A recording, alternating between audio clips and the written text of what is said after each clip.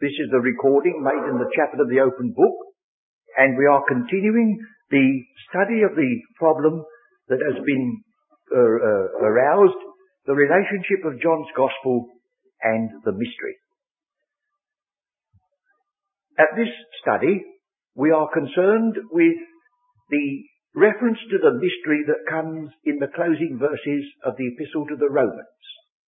And the next time we meet together, we shall consider another challenge, and that is that the Epistle to the Hebrews teaches the truth of the mystery of the one body. That has been put forward.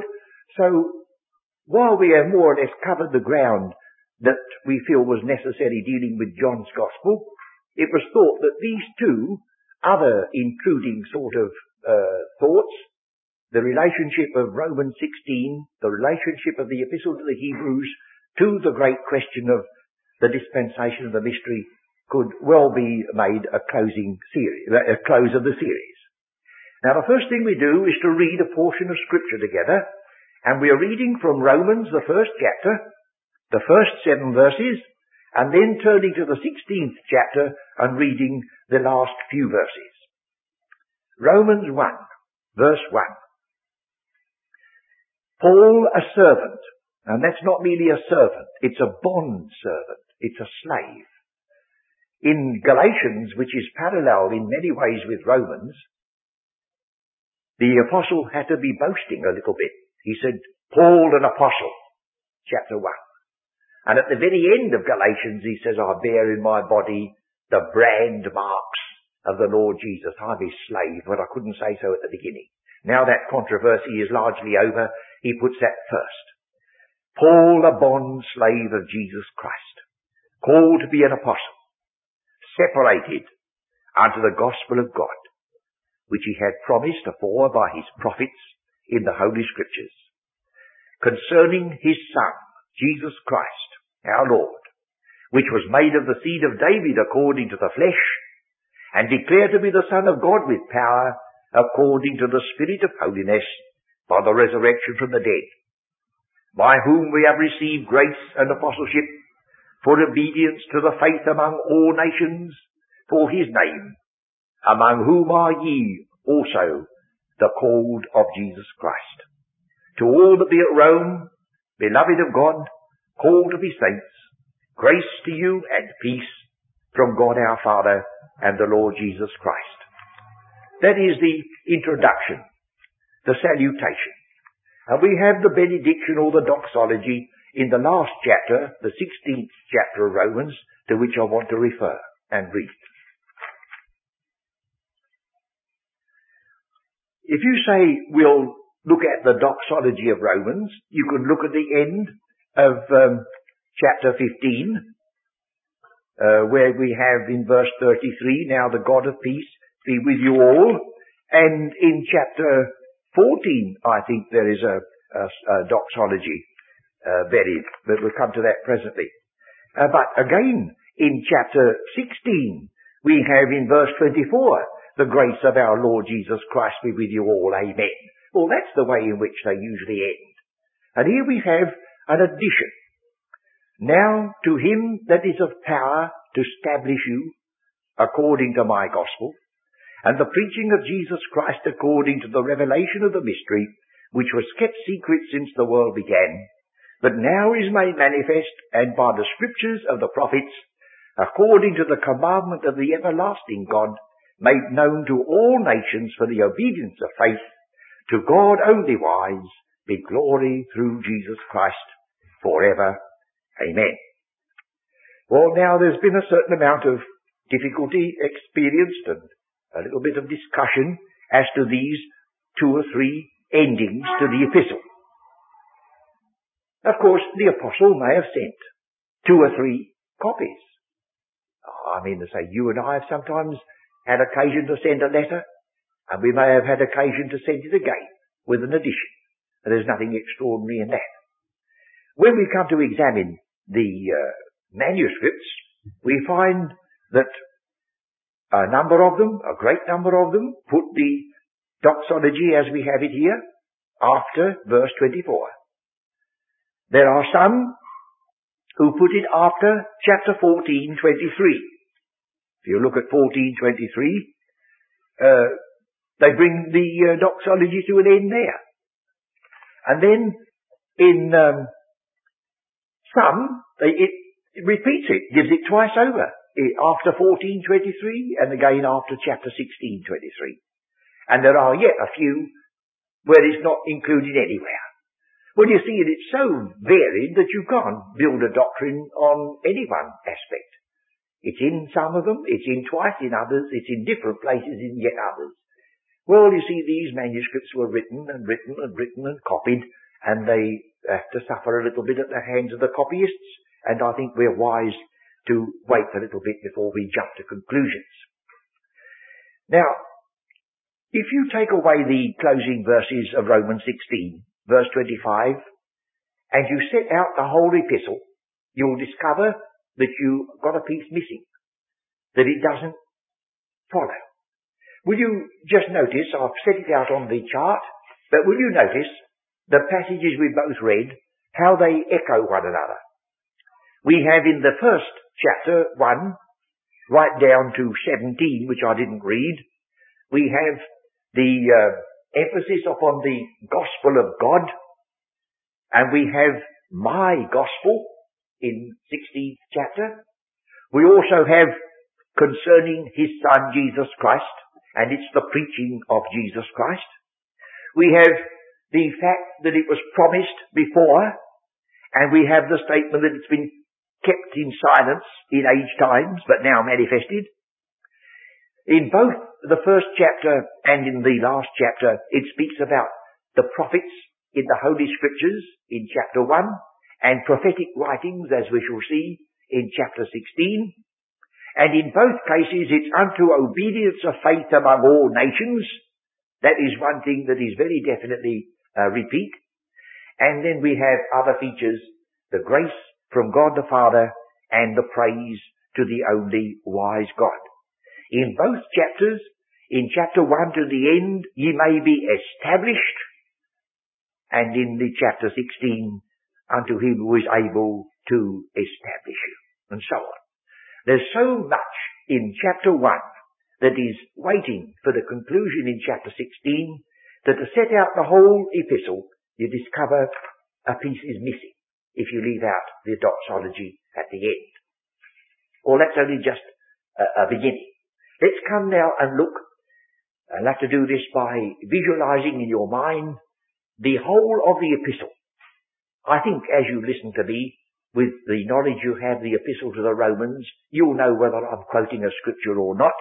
So I'm going to ask you to let me build up in front of your eye, as it were, not building up on a chart, just the pattern of the whole of Romans.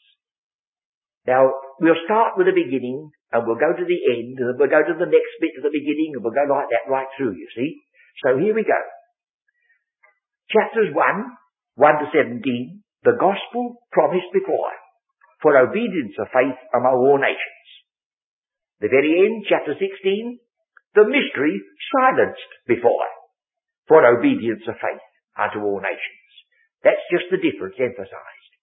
In the first case, it's preaching the gospel. In the last case, it's revealing something that had been kept silenced. You see, our version says secret, but it's not the ordinary word secret, so we just are asking you to wait a moment about that. We go back, and from chapter 118 to the 20th verse of chapter 3, we have Jews equally with Gentiles guilty before God. In the beginning, it's the Gentile, and then the Jew, and the whole world guilty before God. Now in chapter 15, and on into 16, balancing that, we have Gentiles equally with Jews acceptable before God. That's one of the points that come out, you see. In the beginning, they are equal in this sense that they're both sinners. And at the end, they're equal in this sense that whether it be Jew or whether it be Gentile, they're accepted in the same Christ. Well, then we have in chapter 3, the coming short of the glory of God. And in chapter 14, 15 to 7, they are received unto the glory of God, making no distinction. And then we have the emphasis on resurrection in chapter 4. Abraham's body now dead.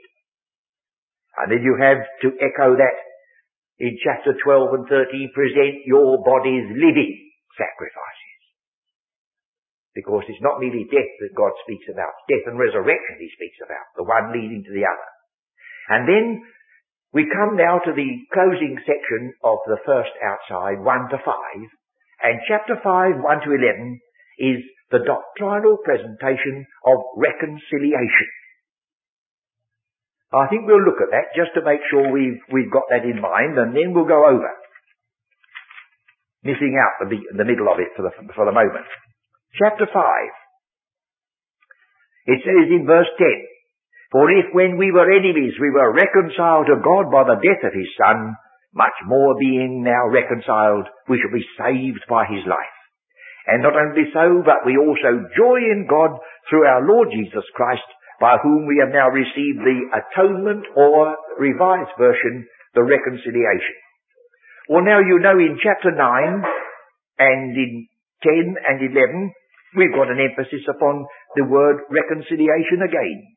But this time, not the reconciliation with regard to sin and salvation and justification, but a dispensational aspect. I'll pick out one verse, chapter 11, verse 15. For if the casting away of them be the reconciling of the world, what shall the receiving of them be but life from the dead?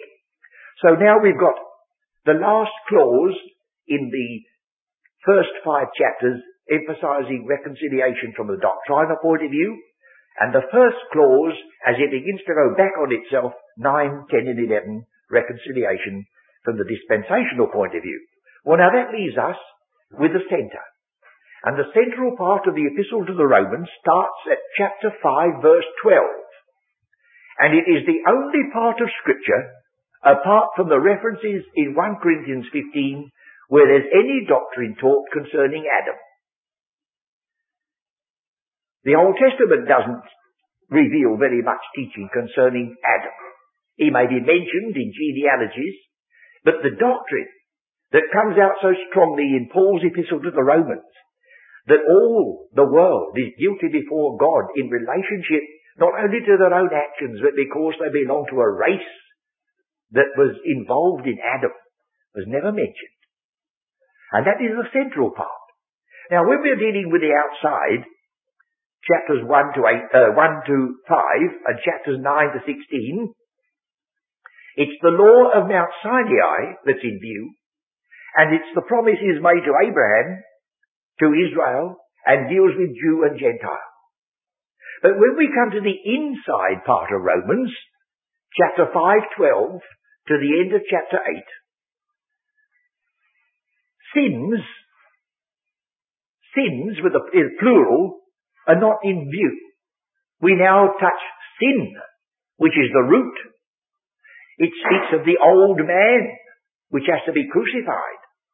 And instead of the law of Mount Sinai being dominant, it's the law of sin and death that was brought in by the one disobedience and the one transgression.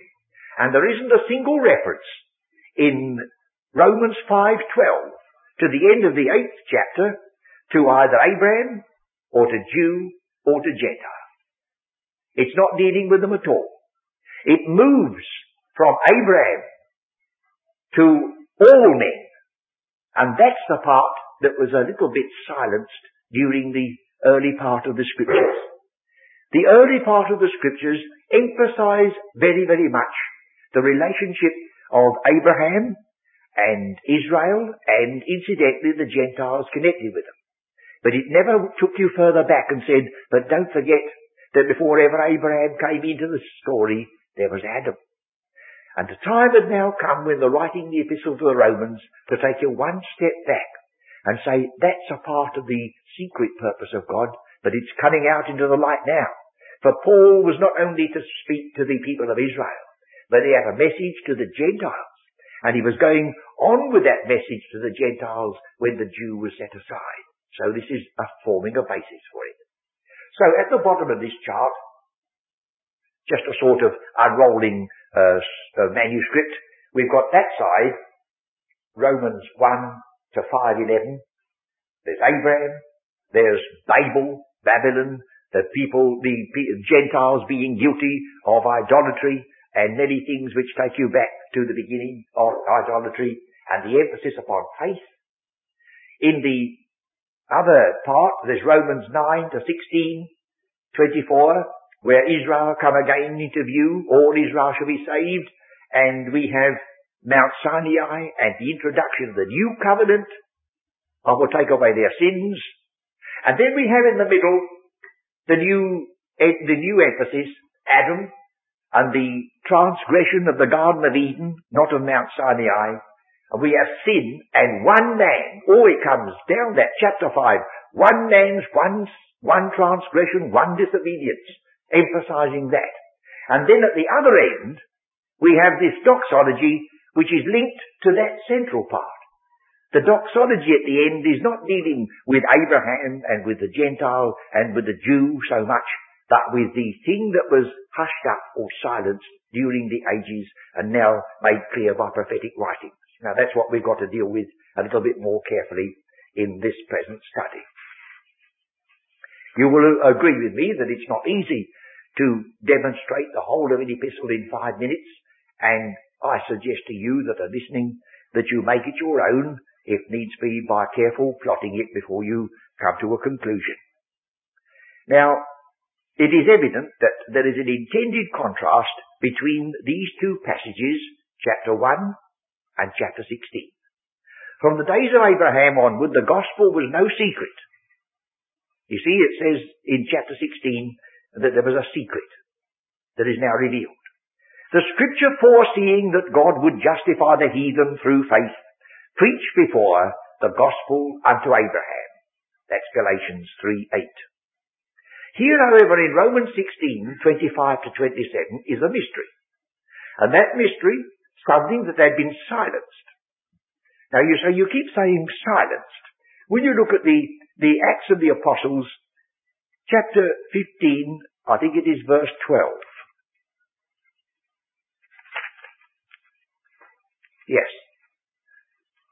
The Acts of the Apostles, chapter 15, verse 12. Then all the multitude kept silence. That's the word. They kept silence. They could have spoken, but they didn't. And the same word is used in Corinthians about in those days and in the church at that time, let your women keep silence. They could speak, but they didn't. So this is not something that had never been revealed, but it was silenced. It was there, and then it was silenced. It wasn't explained until the time came. So we'll go on. Here, however, in Romans 16 we have a mystery. And that mystery is something that had been silenced. It cannot therefore possibly be the same thing as the gospel preached in Romans 1. For that was being published, and that was being made known.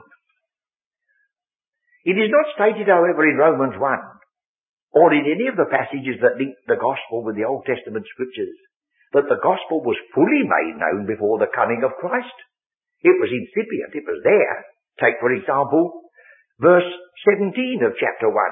For therein, that is the gospel of Christ, is the righteousness of God revealed from faith to faith, according as it is written. And then it quotes the prophet Habakkuk. Without the fuller light of the gospel of Christ, it would not be evident from the passage in Habakkuk that the power of the gospel of Christ resided in the provision of a righteousness by faith. This will be evident if we read the passage, where it says, the vision is yet for an appointed time, but at the end it shall speak and not lie. Though it tarry, wait for it, because it will surely come, it will not tarry. Behold, his soul which is lifted up is not upright in him, but the just shall live by faith.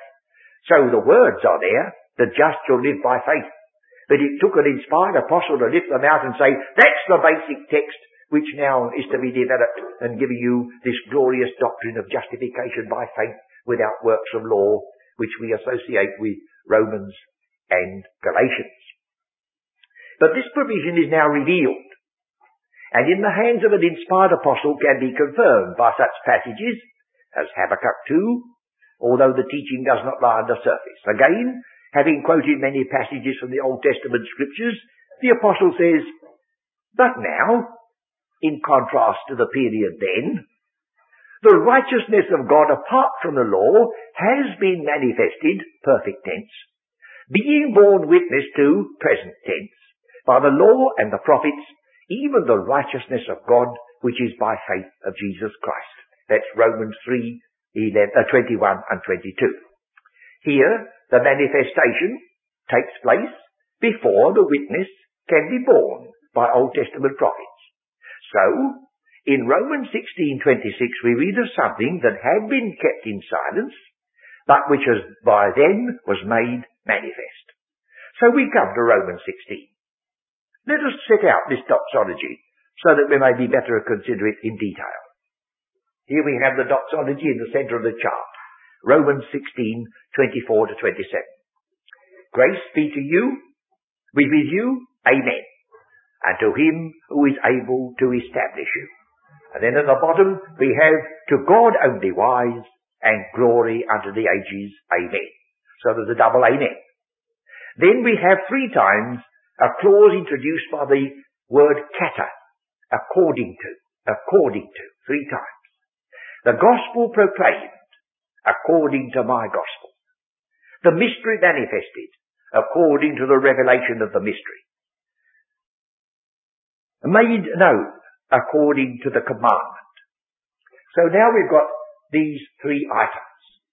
And at the very end, in just summing up my gospel, it's preaching, the revelation, the silencing, the manifesting, the commandment, and the making known. Well, now we concentrate our attention for the rest of our time on this Romans 16:24 to 27. We observe that the section begins with grace and ends with glory. Both the statements contained in it being sealed with an amen. That's fine, isn't it? We begin with grace, amen, it's true. And we go on to glory, amen, that's true. The words to be able are a translation of dunamai, D-U-N, which in our pronunciation is D-Y-N, dynamai, which literally means to be of power. This is balanced by the only wise God. And the 2 statements revealing the power of God and the wisdom of God working together immediately make you think of Christ, who is both the wisdom of God and the power of God. Salvation is not in view here, however, in the same sense as it is in Romans 1:16. The apostle now desires that those who are saved shall be established. You remember? Just to quote again to make sure that we see that that is so. He says, now to him that is of power to establish you according to my gospel. Save you according to my gospel in the first case. Establish you according to my gospel in the last case. That's the purpose of this little piece added on to the end of Romans 16. To establish you. The apostle calls it my gospel. And this expression is used 3 times. The first occurrence is in Romans chapter 2:16. I think we ought to look at that as it's such a distinctive word. Romans 2:16. He says in verse 14, for when the Gentiles which have not the law do by nature the things contained in the law, these having not the law are a law unto themselves, which show the work of the law written in the hearts, their conscience also bearing witness, and their thoughts the meanwhile accusing or else excusing one another in the day when God shall judge the secrets of men by Jesus Christ according to my gospel. That's a strange thing that men are going to be judged according to a gospel, isn't it? But don't you see, this isn't a judgment to condemnation. This is a discriminating judgment. God is here lifting a veil that has puzzled so much, many of us. Where do the heathen come in who've never heard of Christ? Here's a little link. He says, these Gentiles who never had the law, if they, in any sense, manifest that they would have kept it or do keep it in the conscience, oh, God says he'll deal with them. He'll deal with the secrets of men. He's not going to deal with the external acts they've done. He's going to deal with what they would have done. Now that would be a monstrous thing for a judge in our ordinary law courts to judge a person as to what he would have done. You can't do that. He either did commit the robbery or he didn't. But God says, oh, I'm not going to judge you with what you did. I'm going to judge you with what you would have done. Our Saviour took that line. He said it shall be more tolerable for Tyre and Sidon and Sodom and Gomorrah, for had they received those mighty works which Capernaum had seen, they would have repented long ago. He says they would have repented had they seen the miracles of Christ. Oh, you say, what a tragedy that they were born too early. Ah, but God couldn't look after that. He could judge what they would have done. No earthly judge could do that. So, what's the good of us trying to settle the whole question of who are saved and who are lost and who are going to be condemned and who are going to be redeemed? Because we don't know the hearts of men. God does. And it'll be infallible.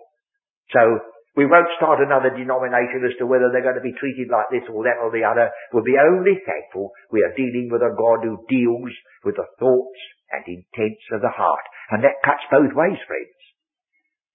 You know, some people have dedicated their lives to God. Some people have yearned to serve Him in the gospel service. And to the end of their days, they've been peeling potatoes and washing nappies and looking after people, and they thought, what a wreck I've made of their life. But when they stand before that one, He won't judge them by the potatoes they peeled. He'll judge them by the thoughts and intents of their heart that circumstances cut against them and prevented them. Isn't that good? So we'll leave both sides, the condemning side and the commending side, to the only one who could ever possibly do it. Well now, if we go on like that, our time will be gone before we've got through to the end of this story. So that was just the set out of Romans 16. The first occurrence of this gospel of God is, as we've seen, Romans 2:16. Here the apostle is speaking of the Gentile world, unevangelized and unenlightened by the law. A world left to the voice of conscience and the witness of creation. You'd have to dig into all these things and confirm them if you wish. To argue from Romans 2 that anyone who patiently continues in well-doing will be saved, whether he believes the gospel or not, is to handle the word of God deceitfully. Obviously, where no gospel message has ever penetrated, it cannot be believed. Romans 10. Yet it is wrong to infer that Romans 2 teaches salvation by works. The truth is that salvation for any is neither by works nor by faith, but by the finished work of Christ. The man who hears the gospel and believes is saved, but that salvation is a secret unknown to anyone, and unconfirmed to himself apart from those good works that manifest the reality of the faith. And the point of the passage is that while the unevangelized heathen cannot believe a message he has never heard, yet if he manifests by his works that he would have believed had he been given the opportunity, God reveals that this will be fully recognized in that day. Now the other reference to my gospel is in the 2 Timothy. Remember that Jesus Christ of the seed of David was raised from the dead according to my gospel. So my gospel is a specific term used by Paul and very wide in its scope. We almost have three concentric circles. The inner one, 2 Timothy, the raised from the dead according to my gospel in connection with the mystery, and we have the my gospel at the end of Romans 16, and then we have my gospel dealing with the unevangelized heathen. Well, now we come back again to the passage before us. According to the revelation of a secret. We are back again at Romans 16. Now to him that is of power to establish you according to my gospel and the preaching of Jesus Christ according to the revelation of a secret. It is entirely unnecessary to assume that this is the secret or mystery revealed in Ephesians 3. The dispensational section of Romans had a secret, the making known of which illuminated the problem resulting from Israel's failure. Romans 11:25. And this is the theme of another doxology. When you look at Romans 11, we've touched upon it before. Romans 11, Israel's failure, verse 25. But I would not, brethren, that you should be ignorant of this mystery, lest ye should be wise in your own conceits, that blindness in part is happened to Israel, until the fullness of the Gentiles be come in. Then the doxology at the end. Verse 33, oh, the depth of the riches, both of the wisdom and knowledge of God. How unsearchable are his judgments and his ways past finding out. For who hath known the mind of the Lord, who hath been his counsellor? Or who hath first given to him, and it shall be recompensed unto him again? For of him, and through him, and to him are all things, to whom be glory forever. Amen. There's another doxology right in the end of chapter 11. So this epistle to the Romans seems to be breaking out in doxologies. Perhaps that's a very good idea. Instead of it being put down as a mistake or added by somebody else, the Apostle Paul keeps interrupting himself. He says, I can't go on teaching anymore. We'll have to have another hallelujah. You see? And so there we've got that one there. Well, in that case, that deals with that aspect of the truth. And when we were examining Romans 5:12 to chapter 8:39, we see that it constitutes a unique section of the teaching of the epistle. It goes back to a period before there was a Jew and before Abraham to Adam. No one can read Genesis 3 without being conscious that there is much unexplained. Solomon, writing in Ecclesiastes, says, to everything there is a season, and a time for every purpose under heaven. And in enumerating them, he says, a time to keep silence and a time to speak. And the word translated keep silence is the word that we've got here in the New Testament, to keep silence or to hold one's peace. Much important truth latent in Genesis 1 to 11 was hushed. Some translate it that this was hushed. It was there, but it wasn't allowed to speak until the right time came. Much important truth latent in Genesis 1 to 11 was hushed until the time to speak had arrived, when Paul was inspired to write the epistle to the Romans. So there's a time to speak and a time to be silent. Peter never speaks of it. Peter never once mentions Adam. Neither does James. Neither does John. Neither does Jude. Neither does the book of the Revelation. Neither does Matthew. You see, it's kept silence till the critical moment came. And the critical moment came when the people of Israel were apparently going out into their blindness. And then Paul could say, you needn't worry to think they're taking Abraham with them. There's one before Abraham that involves Abraham, that's Adam. And takes you right back to Adam in the beginning and up to Christ, the second man, the last Adam, at the time of the end. The study of Genesis 1 to 11 in the light of Romans 5:12 is therefore of the utmost importance to the believer who would realize the peculiar character of his calling. From Genesis 12 until the end of the Acts of the Apostles, one nation holds the preeminent place, and that part of the Old Testament which deals with Israel knows no salvation apart from the chosen race or the covenants made with Abraham. But if they're taking their covenants with them, where do we come in? He says, oh, wait a minute, I'm going to reveal something that was not very much stressed in the Old Testament. If Israel should finally fail and fall, the prophets had nothing to tell us of how God would cope with the resulting problem. It is accordingly the purpose of the central section of Romans to reveal the relationship of man as such, that is, neither Jew nor Gentile, to Adam and to Christ, irrespective both of promises made to the fathers and the failure or success of the chosen people. But this is not the theme of the Old Testament, or prophecy in general. The period covered by the scriptures from Genesis 12 to Matthew 1 is as long as that covered by Genesis 1 to chapter 11. That's the whole of the Old Testament, covering the same period as just the first 11 chapters of the Bible. In that small space of 11 chapters is written all that can be known of the first 2,000 years of this present creation. What is written is pregnant with truth, but it must await its appointed time. And just as the gospel itself revealed teaching hidden Old Testament scriptures, as we've already seen, so these early chapters of Genesis hold much basic teaching, throwing light on the position of the believer who is saved and justified without reference to the law of Moses. Volumes have been written to associate the obedience of Christ with the law of Moses, whereas the law was but transient It was added because of transgressions. It was found fault with and passed away. The secret has been hushed in Ionian times. We read of some part of God's purpose as being related to a period before Ionian times. Titus 1, 2 Timothy 1:9. And in 1 Corinthians we read of wisdom of God in a mystery which has been hidden and which God foreordained before the ages. 1 Corinthians 2:7. The mystery of the prison epistles was hidden from the ages and from the generations.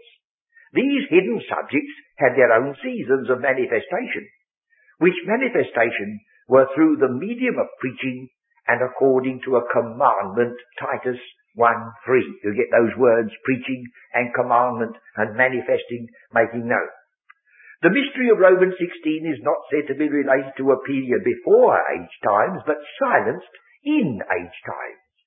Something that started when the ages began, then the silence was put upon it, and then the silence was lifted when the time came for Paul to make it known. This secret is the theme of the central section of Romans, and its subject is Adam, not Abraham. Man, not Jew or Gentile. The law of sin, not the law of Sinai. The dominion of sin and death, not the dominion of Canaanites or Babel. What are the prophetic writings that Paul refers to? Romans 16. But now is made manifest by the scriptures of the prophets, strictly speaking by prophetic writings. The words translated in the authorized version, the scriptures of the prophets, are not exactly the same as those used in Romans 1:2.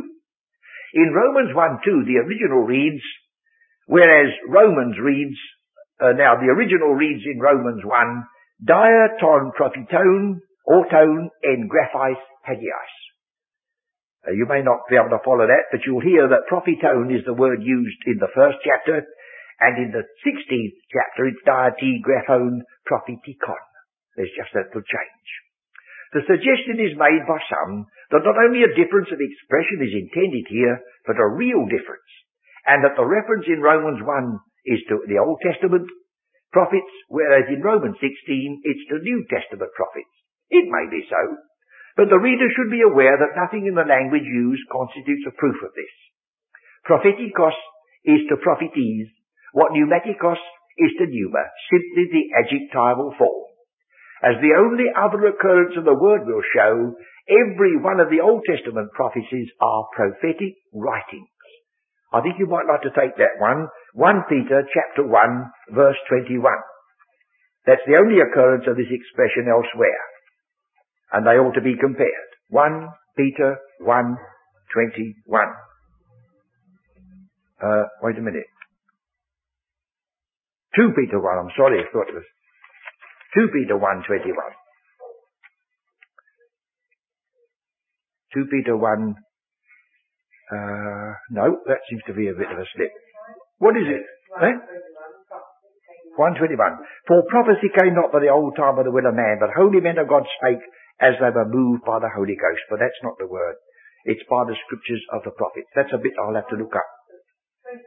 20. Knowing this first, that no prophecy in the scripture is of any private interpretation. Now, I've slipped there, sorry, but it means a little search, and I don't think our time is so running out. I'll leave it. Prophetic writings is the word that you've got to look up. It was when the apostle received commandment to make this early truth known that the prophetic writings, which had for generations held their secret, began to speak. The fact that what has been made known both in Romans 1 and chapter 16 was for the obedience of faith to all nations, establishes the unity of the purpose that links the whole of Romans 1:16-27 together as an indivisible whole. There is no need to adopt the suggestion of Lightfoot that the doxology was added some years after. You see, the thought has been that Paul wrote the epistle to the Romans and left the bit out at the end, and then when he received the mystery, as we understand it in Ephesians, he put the doxology at the end of Romans and so finished it. But that is not necessary at all. This is a mystery which has to do with Romans teaching itself, still waiting for the revelation of the secret when Paul became the prisoner. The ascription of praise is to the only wise God. Wisdom is associated with the unfolding purpose of the ages, and on this high note, the epistle ends. Well, now I think I've just got a moment left. I'll read what I've written in this Just and the Justifier, just the last clause. What a book is this? What a glorious revelation of grace. What terrible depths of sin and failure. What a basis upon which to build when the time should come, that new revelation of transcendent love, the epistle to the Ephesians. Reader, hold fast to the doctrine of Romans, for it is fundamental. Leave the dispensational points, such as the Jew first, for they have a time limit, but the glorious scheme of justification by faith underlies the whole of God's subsequent dealings with men, and the departure from the teaching of this book is one of the sure signs of the fast approaching apostasy. We shall, we trust, study other precious portions of the Word together, but never again shall we strike such bedrock truth as we have discovered in this epistle that closes the written testimony of the Acts period. Now, I've done something this afternoon that I don't think I've ever done before. I've read from a book. I felt that I wouldn't cover the ground in the time to just touch upon the points that are necessary, and I opened the Just and the Justifier, which is one of our publications, and I've been reading from the closing pages 347 to the end. And I'm going to suggest to those of you who are listening to this tape recording, who may have felt there's a lot unexplained and a lot that you need to go over, well, if you've got access to the Just and the Justifier, I suggest, although it's my own writing, well, you've been listening to me speaking, so you won't object to reading what I've written, will you? To read it all over again. And you can have it in front of you and step through it piece by piece and point by point. And I'm just going to leave it there and pray that it may be just another contribution, preserving the absolute integrity of the dispensation of the mystery from any need to include it into the gospel according to John or even into the epistle to the Romans. Next time we meet together, we'll deal with another aspect, for there are some who have maintained that the epistle to the Hebrews reaches the highest point in the New Testament and the epistle to the Ephesians is included in it. Well, that again, you see, is taking the edge off the distinctiveness of the high calling of God as revealed to Paul the prisoner. There we must leave it for the time being.